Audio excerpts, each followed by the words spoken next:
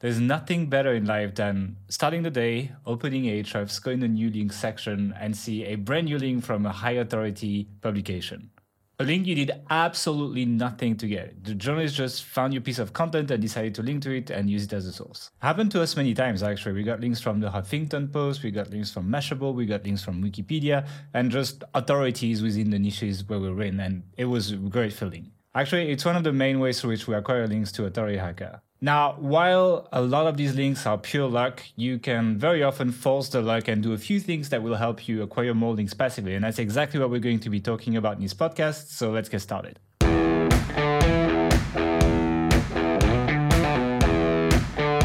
Welcome to the Authority Hacker Podcast. No hype, no BS, no censorship. Just real-life online marketing tactics. And now your hosts, Gail Breton and Mark Webster. Hey everyone, welcome to the Authority Hacker Podcast. My name is Gail Breton. I am one of the hosts of the podcast, and I'm hosting this with Mark, who is my business partner. How's it going, Mark? Going good. How are you? I like how still alive? I like how we do. Yeah, still alive. For now. I considered doing it with a mask, but people told me not to do the podcast with a mask, so I'm not going to do that. But we're not going to be talking about the news today. We're going to be talking about passive link building. I think it's an interesting topic for a lot of people because, for example, we worked for, I don't know if I can say, but we worked for like Nigella Lawson, who was like a celebrity chef in the UK. And we would work for her site. Her site used to get like 100 links a day passively. We didn't have to do any kind of link building for that site. We did rank it for like massive keywords because of that. And it was so good. All we have to worry about is like internal linking from pages that get links to pages that we want to rank, and then on-page optimization, and the site would rank. So when you get like to build a really big site, strategic link building to key pages is still something, but like you don't have to do general link building to build domain authority. You just get these links completely automatically. And so getting a little bit of that to your site is a massive help, especially if you run that site for a long time. Like if you run this site for multiple years, these things really stack up, add up, and that's how you get to a high DR site without having to do too much work. So I think it's quite important for SEOs to think about this kind of passive link building. Like the thing is like the way I put my windows is I don't see enough. I'm going to put this on the second screen actually. So before we get started though, Mark, can you just tell us what we classify as passive link building before we get started with the list? Yeah, sure. So I want to say maybe there's a bit of clickbait going on with the word passive here, because it's kind of like passive income. You never really have passive income. There's always something you have to do. It's just like how much you have to do, and is that a one-off? Is that a repeated thing? So we're talking about here where, for example, you create something, some kind of linkable asset, and then it just earns links naturally over time. But if you do it in a specific way, and we're going to be talking about those kind of ways and those kind of options there. Of course, this being Authority Hacker, it's not just a blue sky kind of, build it and they will come type approach. We're going to get into some very specific types of things you can do in order to set yourself up in the best possible position to kind of earn links naturally on an ongoing basis with little to no work. Not necessarily zero work, but little to no work. Yeah, I think it's also like just processes you should have in place that can result in links that you should be doing for other reasons, and then they just happen to build links for you. But I think the first one, which is something that a lot of SEOs are guilty of, is making yourself look credible. I don't think passive link building from, writers for the Huffington Post or something. The way the Huffington Post work, by the way, is that they have a list of trusted resources. So it's not like you need to get on that list first, and someone's just vetting your site, just visiting it, and be like, okay, this is a good resource for vacuum cleaners or something. And then we're just like, every time we want to have a resource for vacuum cleaners, this site will be part of the list that we use for vacuum cleaner resources. So for that, like someone's just going to go on your site and look at it and browse your about page, look at the author, look at the design of your site, look at the branding, all of that. And all these things do matter. And I think a lot of SEOs build pretty crappy sites, especially when they build niche sites. And I think it's preventing a lot of that passive link building. I think if you don't have that, you will not get a lot of passive links. It's not even necessarily they build crappy sites. It's that there's no kind of way that they don't do anything which presents them, i.e. the person, as a real genuine authority. It's like, I don't know, best left-handed computer mouse.net or something like that as an affiliate site. No mention of anyone who's running it, no mention of anyone who's left-handed. It's just like a list of reviews and stuff. And that's fine if all you're going for is, a bit of Google traffic here and there to your reviews. Basic affiliate site is a good way to start. But when you start kind of trying to level it up, then that's the point. You have to tell your story, because that's what people are really interested in, or the people making these kind of decisions about who to use as a resource, at least. And you use the example of Nigella Lawson, one of the most famous celebrity chefs there is.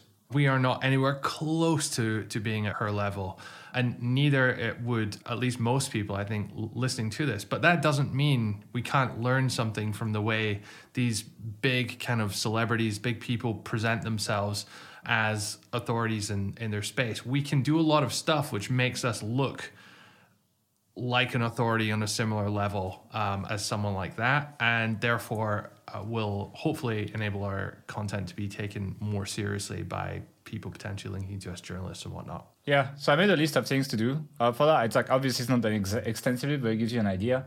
The first one is avoid stock photos. I mean, like the stock photo persona needs to go at that point. It's not going to work. Yeah.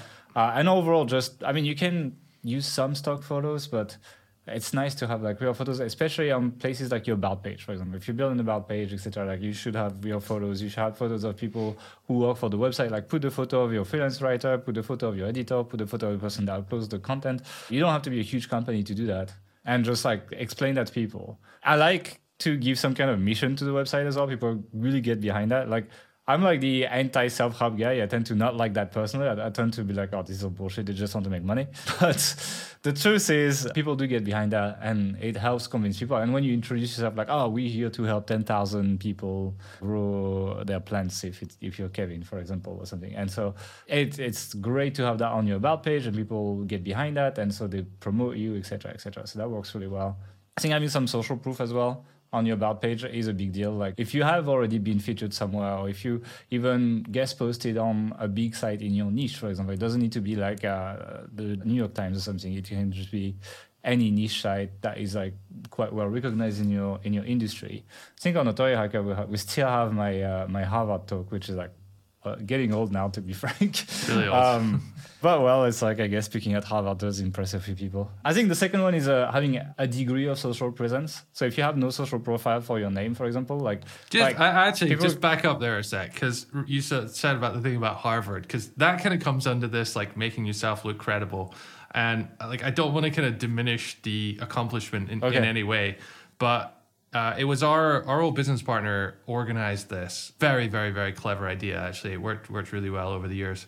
But it wasn't actually giving a lecture at Harvard. It was a talk at the entrepreneurs, like after school club or whatever it's called at a college. Was it after school? It was in the middle of the afternoon.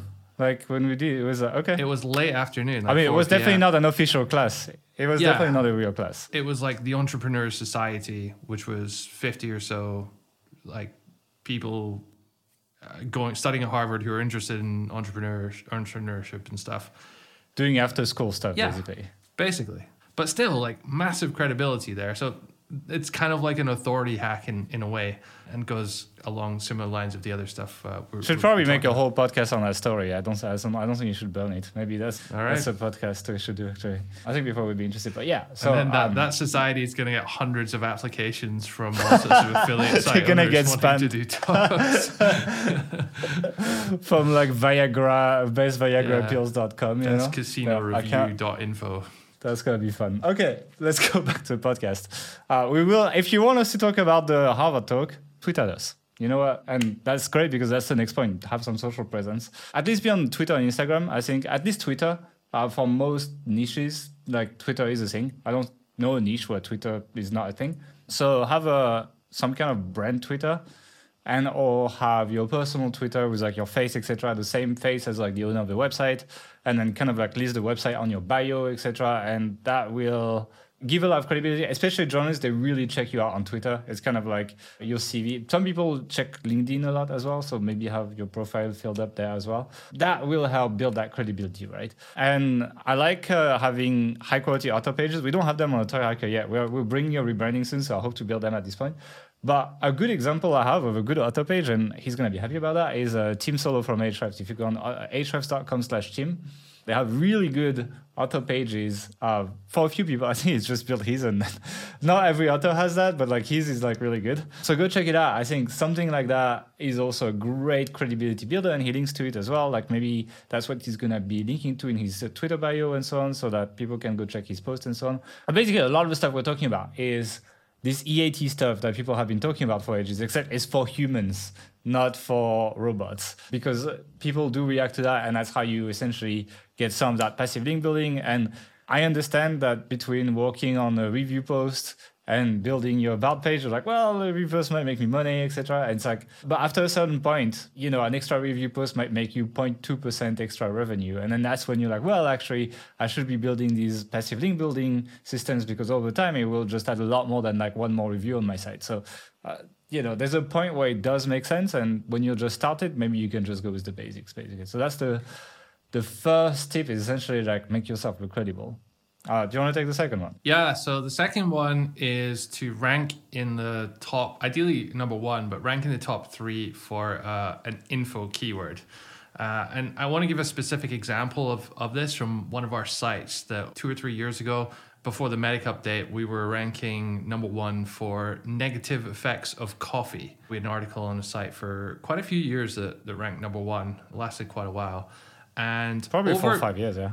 Over time, I don't think it was quite that long, but over time, loads and loads and loads of journalists would link to us, would quote us. I think we had links from every hundreds, every country's Huffington yeah. Post, like .ca, yeah. .fr, like everyone linked to us at some point, like, and not just a translation of the article, just because journalists were talking about coffee, or how was caffeine good or bad, and then they would just Google negative effects of coffee, find us, find a bunch of information on there about the negative effects of coffee, quote us, and then link to us. And it was fantastic. We got loads and loads of links from that. Although, because that page specifically was getting loads and loads of links, and because it was already number 1, it kept getting more links naturally, I guess that made it a lot harder for someone else to break into that on, you know, normal SEO rules, because it was kind of like a self-fulfilling prophecy in a way. So yeah, I mean, it's a good tactic. You may think that, oh, there's no money in info keywords, it's all about the money keywords, or I've already done outreach for this, I'm not going to bother, whatever. Like, look for these keywords where it's conceivable that someone would look for facts or information in order to write a story, especially if it's a common thing which people would be writing about a lot, like coffee, caffeine, sleep, that kind of thing, which affects people. Questions related to that usually. Like we didn't write about like coffee, we wrote about negative side effects of it. It was like a page dedicated to that. So it wasn't that competitive as a keyword, you know? Yeah. And maybe that's why nobody tried to compete with us initially. I mean, there are a few people, obviously, but no one really pushed it very hard because there wasn't much money in it. You're not going to make much ads off of that. Really, it's a negative thing. Actually, about coffee. You do. That's the thing. Like, I want to really like emphasize how people should be doing more info content. I think it's kind of especially when you kind of like hit all the low-hanging fruits in your niche in terms of like review, affiliate keywords, etc. You run out. I mean, there's so many things that come with the info content, but people don't really realize. There's like, first of all, the passive links, right? If you rank for good questions or something like that, you will probably get some passive links to your site, and over time it really adds up. Like this article had hundreds of links. Second one is advertising can be pretty good, like something like AdStride, Mediavine. We had articles making several $100s per month passive, ranking for info keywords, and it was so consistent across multiple years. Like it was really like decent, you know. The third thing is we were building an email list that we were then monetizing, and we can be quite aggressive on call to actions for the email list on the info content because we're not really trying to sell anything. So, you know, on-page load pop-up versus exit intent, for example, on reviews, etc.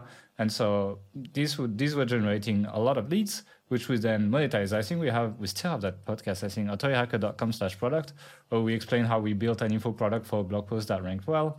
It was making $2,500 a month, for example. So you can do that. We built a whole funnel around that. And the fourth thing is your info content can, especially if it generates passive links, support your affiliate content, right? So we're idiots. You know why we're idiots? because with that article, we should have been writing about coffee machines on Health Ambition. And then we could have been doing internal linking to all these pages and rank for them and make affiliate commissions off that link juice that comes to that negative effects of coffee article. So, and you know, that it's like I actually put an example on the notes.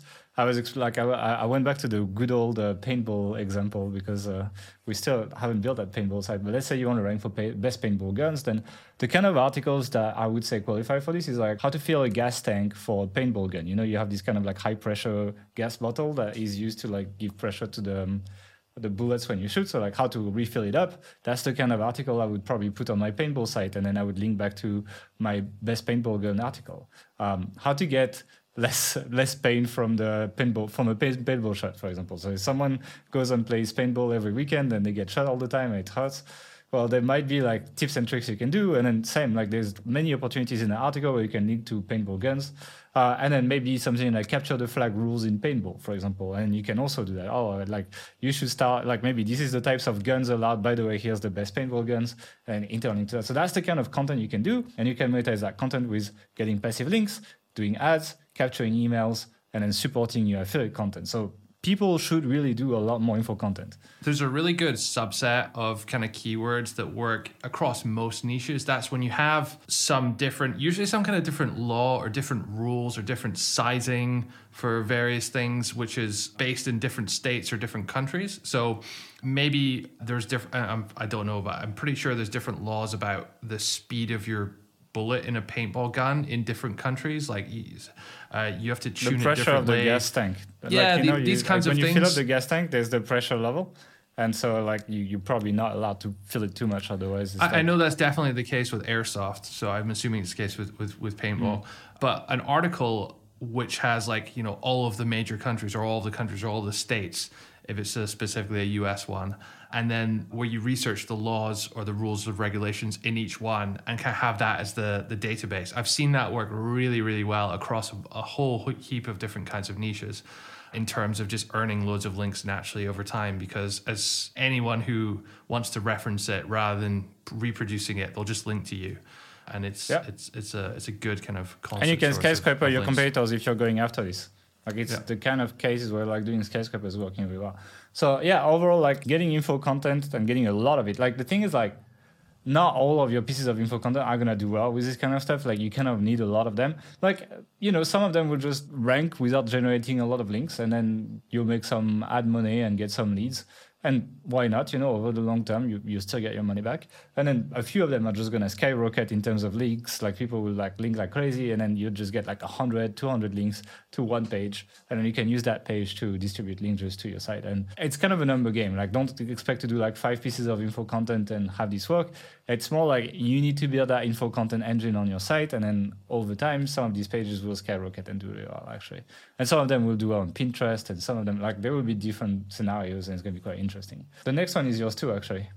Actually, you know what? I'll do the next one, and then you do the one after that. Otherwise, you talk the whole podcast. Fine. So this is kind of like similar, to be honest. It's kind of like quite similar, but it's a specific type of info content. That's data, statistics, etc. And you probably have seen us do a lot of stats posts last year on Notorious Hacker, for example. And that was for that reason, because people love linking to stats and love quoting them when they make an argument. So like if I'm trying to make an argument that, I don't know, like you should be buying Bitcoins today, I will probably be using some kind of stats that someone did on some forum or something, or like showing the history or whatever, and then use that as the base of my argumentation to put a piece of content together that explains why you should buy Bitcoin today. And so that's what these stat data posts do. Like I'll probably be Googling like Bitcoin history, Bitcoin price history or something, and then I'll be referencing that and then linking to that as I start my post. Be like, as we see in the first 5 years, you know, the price was really low, and then there was the first burst, it went back down, and et cetera, et cetera. And so if you are that piece of content that people use as a reference to make these argumentations, and a lot of like content creators do look for these kind of stats to legitimize the point they're trying to make with their content. If you are that piece of content that people do find for their research, then you're going to start collecting a whole bunch of links, even if the search keyword in itself doesn't have a lot of search volume, right? The people who search for that are content creators that have the ability to link to you.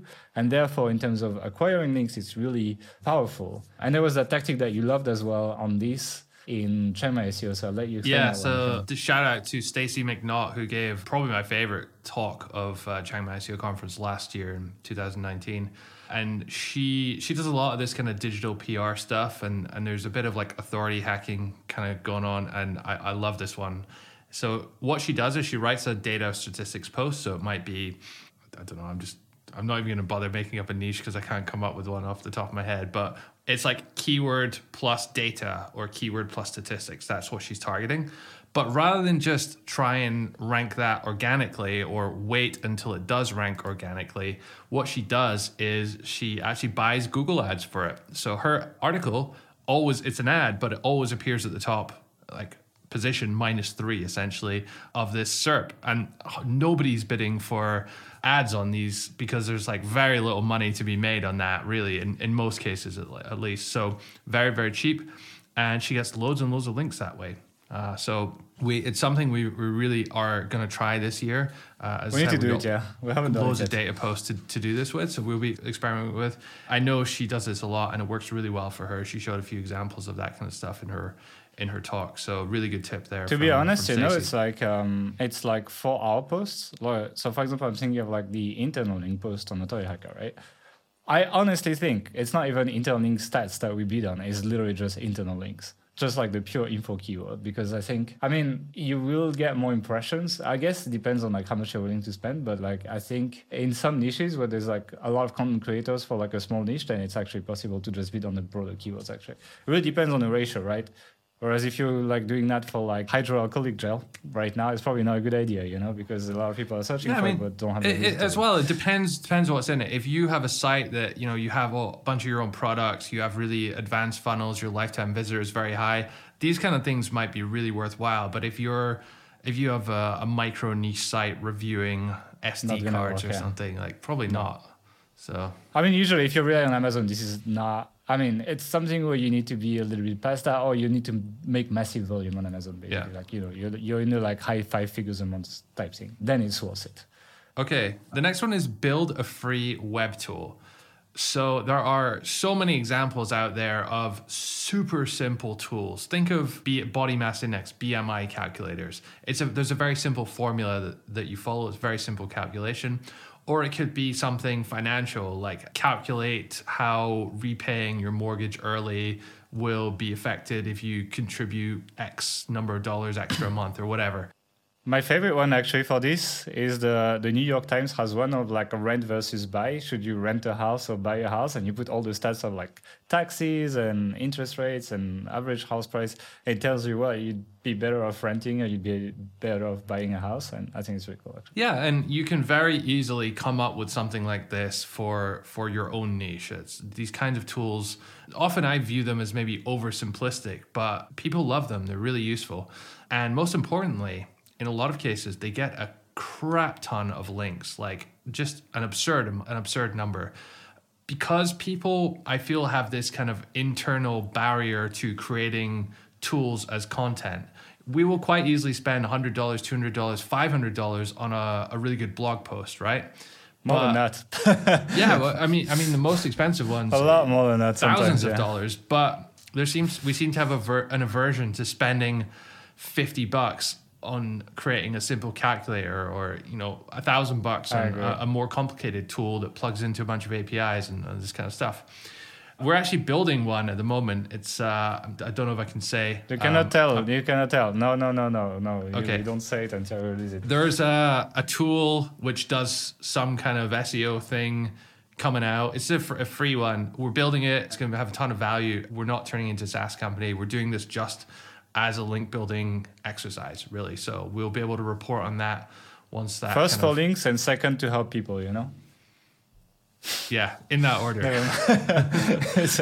I'm gonna be honest, that's why we're doing it. So, but if you look at a lot of tools out there, because they're not actually any harder to replicate in the same way that someone writing a negative effects of coffee article can write another one on another site. It's not really that much more difficult in most cases to replicate these simple tools because they're really, really simple. It's just people have a bit of a mental block. Maybe they don't know how to code themselves, so they can't kind of comprehend it. But you can easily hire a PHP developer off of Upwork, and in 3-4 hours they can put together one of these calculators, even less in many cases.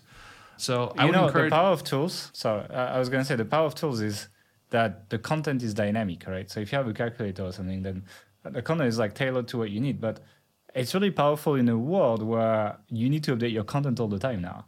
And so to some extent, it's almost becoming cheaper than creating text content, because text content is not dynamic, which means for a lot of niches, it gets outdated, and which means that you need to go back to it and essentially rewrite the whole thing after usually 2 to 3 years these days.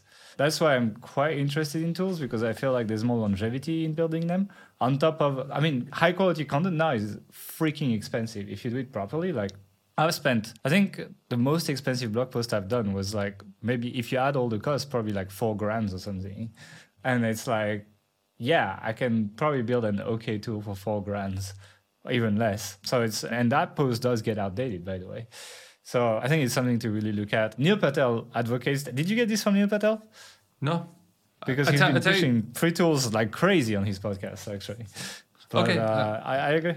So there's a site called Who Is Hosting This, and it started as a simple tool that you could put in any website and it would tell you where the web host was.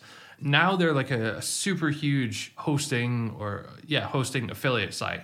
And they've built a massive, massive site around this because the Who Is Hosting This tool, which was on that domain, got so many links over the years, and their authority just skyrocketed, and they could do lots of cool stuff with it now and make, I don't know, a crap ton of money. Yeah, in hosting for sure. Like they're making 6 figures a month probably, at least and the first number is probably not a 7 maybe, yeah.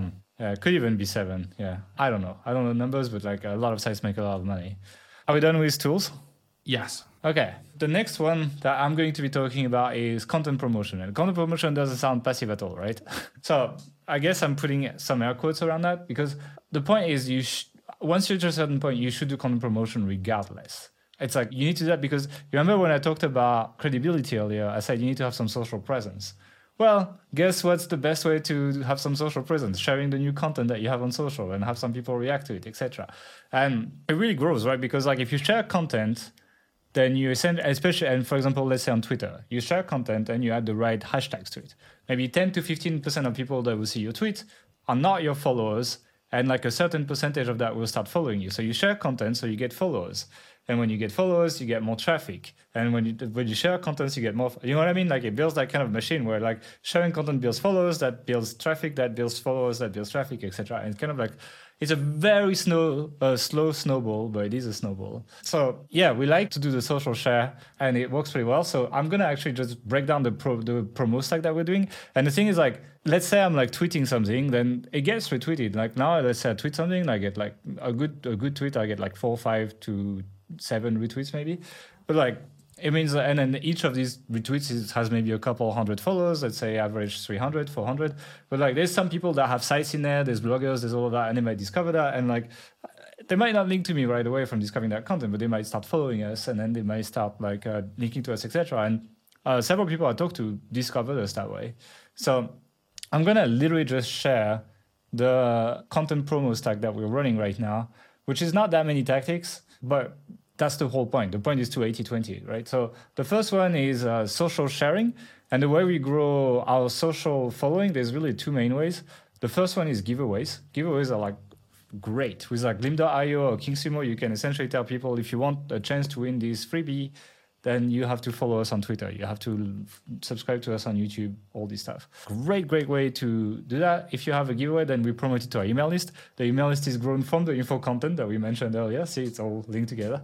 And we also just promote, like you can be like, hey, go and check out our content on YouTube, on Twitter, whatever. People might follow you if you email the links direct to the social media. So what we do is we tweet the content. We actually set it in, we share once a month as well. So like a new blog post that we think is high quality, we use Agorapulse for that. We'll have it being retweeted once a month. We share it on our Facebook page, on our Facebook groups, on other Facebook groups that are related to our niche as well, which gets people to discover us as well, and people talk about us, etc. We don't do as much Instagram stories as we should do, but like we actually should. When it's on our list, it just doesn't happen very often. We use the same story on the Facebook page and the Instagram profile. Some of our profiles have the swipe up, so we're able to send traffic directly to the content. Otherwise, we're able to tell people. On Instagram, what you can do actually is you can tell people, hey, go click on the link in my bio. And then, what's the name? Tailwind app has a free tool that allows you to essentially create a page that takes a thumbnail of your story or your post on Instagram, etc., and attach a link on that page so people see the story. They say like, I'm in my room right now, you see the flamingo behind, etc., and I'm like talking, and then you'll see a thumbnail of that on that page where when you click on the bio link on Instagram, and people click on that same thing that looks like the video they just watched, and it takes them to a link I mentioned in the video. So even if you don't have the swipe up on Instagram, which is 10,000 followers, same for Facebook, you're able to send traffic from Instagram. We have a secondary YouTube channel for YouTube clips when we do videos like this podcast, for example. Actually, one thing that I like to do as well while we're in social media is to mention like social influencers in content so that then we can tweet at them and say, hey, like this is, for example, Stacey McNutt, like you just mentioned her. We will tweet that freaking clip to her. And essentially that's going to, well, hopefully she might reshare it. And she has 10,000 followers. Stacey, if you're watching, we want a link out of this, you know.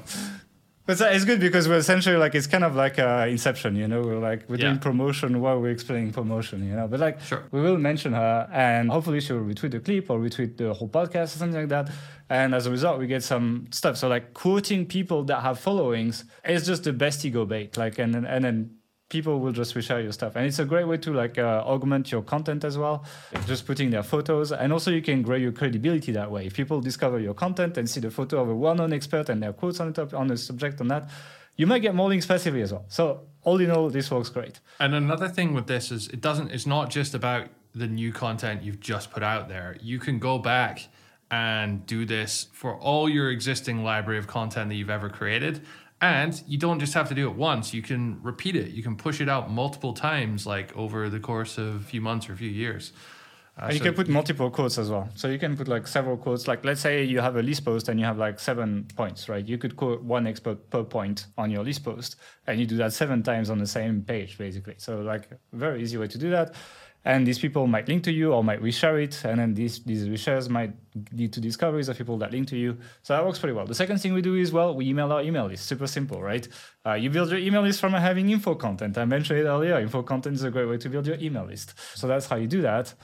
And the last thing we do for content promotion is we use Facebook ads and we retarget people who engage with our brand. So people who engage with our brand define as people who engage with any social, on Facebook. So Facebook, Instagram. So liking a post, watching a video, clicking on an image, anything like that. Essentially, Facebook gives you that ability to build that audience of people who engage with you on social.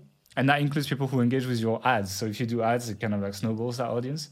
In the engagers, we put site visitors.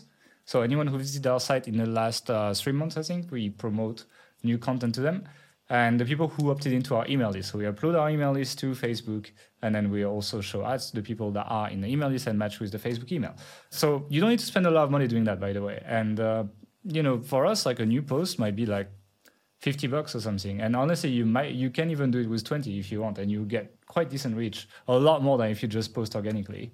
And if a post does really well in terms of engagement, clicks, etc., then we actually take a lookalike audience for us, it's customers. But if you have an affiliate site, that could be people who opted into your email list, for example. So you can take the people, your email list, you can say, Facebook, find me more people like that. And we might advertise to these people crossed with interest. So let's say I have a golf site, for example, then I would be putting, for example, the people who opted in my email list, like coupled with interest golf, and then I would be advertising cold to these people, and the people who engage then join my engaged audience and start seeing my content all the time and becoming followers, resharing, etc., etc. So that's essentially our content promotion stack right now. It works pretty well. It is not too many channels, but I think we do a good job on each, and that works pretty well. So promoting your content.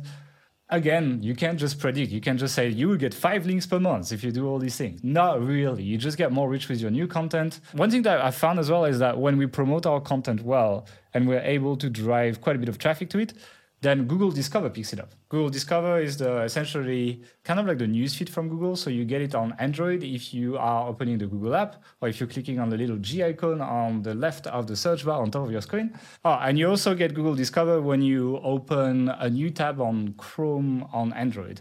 And I would not be surprised if this also appears on new tabs on Chrome on desktop, which would give it a lot more reach. But overall, Google, like, it can drive a lot of traffic. Like, it's saying in the last 3 months, we got more than 10,000 visits or something from Google Discover. So it is a decent traffic source. And it seems to be kind of like snowballing. If you're able to drive traffic to a page and it's quite popular, then you'll do quite well on Google Discover, provided your title has a high CTR, etc. So this kind of snowballs the promotion. It works pretty well. I will put more info on that on H Pro, actually. There's a bunch of stuff that's coming on H Pro for that. So that's basically a content promotion thing. Now, I made a second category of like semi-passive things that you added, Mark. I don't agree with this being semi-passive. So think of link building as a series of processes. Sometimes it's just one thing. Sometimes you have multiple inputs to build your prospecting list. And then you go and do things off the back of that outreach and whatnot. I want to talk about 3 semi-passive, as Gail calls them, but as I like to see it, it's 3 automated or fully passive prospecting strategies for finding people you can possibly get links from. And they are as follows. Number 1, using Ahrefs alerts to monitor your competitors' new links. So a lot of people don't know this. A lot of people don't know that Ahrefs has this alerts feature. But if you click on the More button at the top right of Ahrefs, or the middle right, a kind of extended menu comes up. If you go to alerts there and then the backlinks tab, you can set new alerts weekly, daily, monthly, and you can plug in whichever competitors you want. It will let you know, if you select the option, new links which that website is acquiring. So you basically get a weekly digest of all the new links that your competitors are getting into your email or into your VA's email or whoever needs to action it. And you can then look through each of those links and say, oh, how did they get that? Is that a guest post? Oh, well, if they got a guest post, maybe I should outreach for a guest post. Or is it something else? Have they produced some new cool piece of content that seems to be doing really popular? Can we learn anything from this? Can we produce something similar? Or can we produce something better? Or do we have any new ideas based on that? It just kind of like feeds the inputs for everything you need to do for link building, builds you and brings you a continuous list of prospects you can input into your link building machine, which you hopefully have set up in the rest of your business. Another kind of Ahrefs alerts is mentions. So we talked about backlinks. Mentions are where your brand name or your name is mentioned somewhere. And this doesn't necessarily need to be a link. It just needs to be someone talking about you. And you can look through those. Again, set it up every week. And make sure you exclude your own domain name when you're doing this so you don't get your own site, like kind of false positives, results from your own site coming through in this digest. You just want other sites. And then you can look through all these mentions and anyone who's not linking to you. So maybe they've said, Mark Webster from Authority Hacker said this and in the context of something they're writing. If they're not linking to me, to Authority Hacker, I can outreach them and be like, hey, why don't you link to us? That would be a good idea, etc., etc.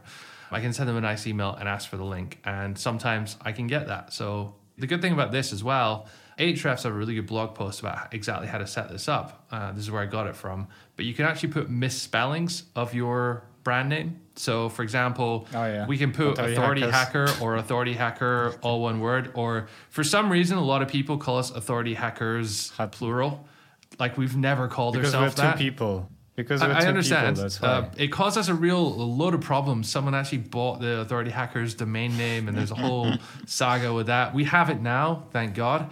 So you can call us Authority Hackers if you want, and there shouldn't be too much confusion. But yeah, you can put misspellings of your domain in there as well, and you can pick up a lot of unlinked mentions and then outreach to those people. Now, this is another really cool one, which I just really came up with this idea today. So quite common that people will do reverse image searches as a way to build links. So if on our data post that we talked about earlier, we have a lot of cool charts and graphs, and there have been cases where people just flat out steal them. So they'll just stick them on their own site, sometimes even remove our logo or crop it out or whatever, and then they'll use it on their site. And often it's not the site owner's fault. It's some writer they've paid who's just going to like save a bunch of time in doing this. And, you know, we've had issues in the past before where writers we've hired have used stolen images and we had to fix that. And, you know, it's not an uncommon thing, and it's not always with malicious intent of the site owner.